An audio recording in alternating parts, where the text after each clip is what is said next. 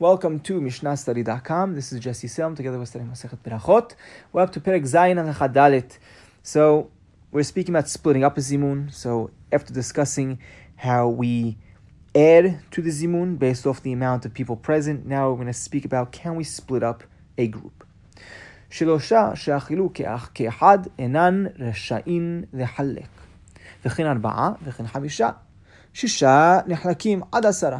ועשרה אינן נחלקים עד שיהיו 20. Three people that ate together, they ate as one, they're not allowed to split up. If they split up, they don't have zimun. Similarly, 4 people and 5 people, they're not allowed to split up, because if you split up 3 and 2, 2 people won't be able to make zimun. But once you have 6, you could split up, because you have 2 groups of 3, until 10. Once you have 10, you're not allowed to split up. Right? Why can't you split up once you have 10? You have 3 and 3. No, but because we're adding God's name to the zimun now we need to keep the group of 10 together. So you're not allowed to split up the group of 10 anymore until you have 20. Right? Once you have 20, then obviously you could split up because you'll have a group of 10 and 10. Halacha is precisely like this Mishnah. And next Mishnah we'll speak about, as opposed to splitting up, then we'll speak about joining groups together to form a zimun.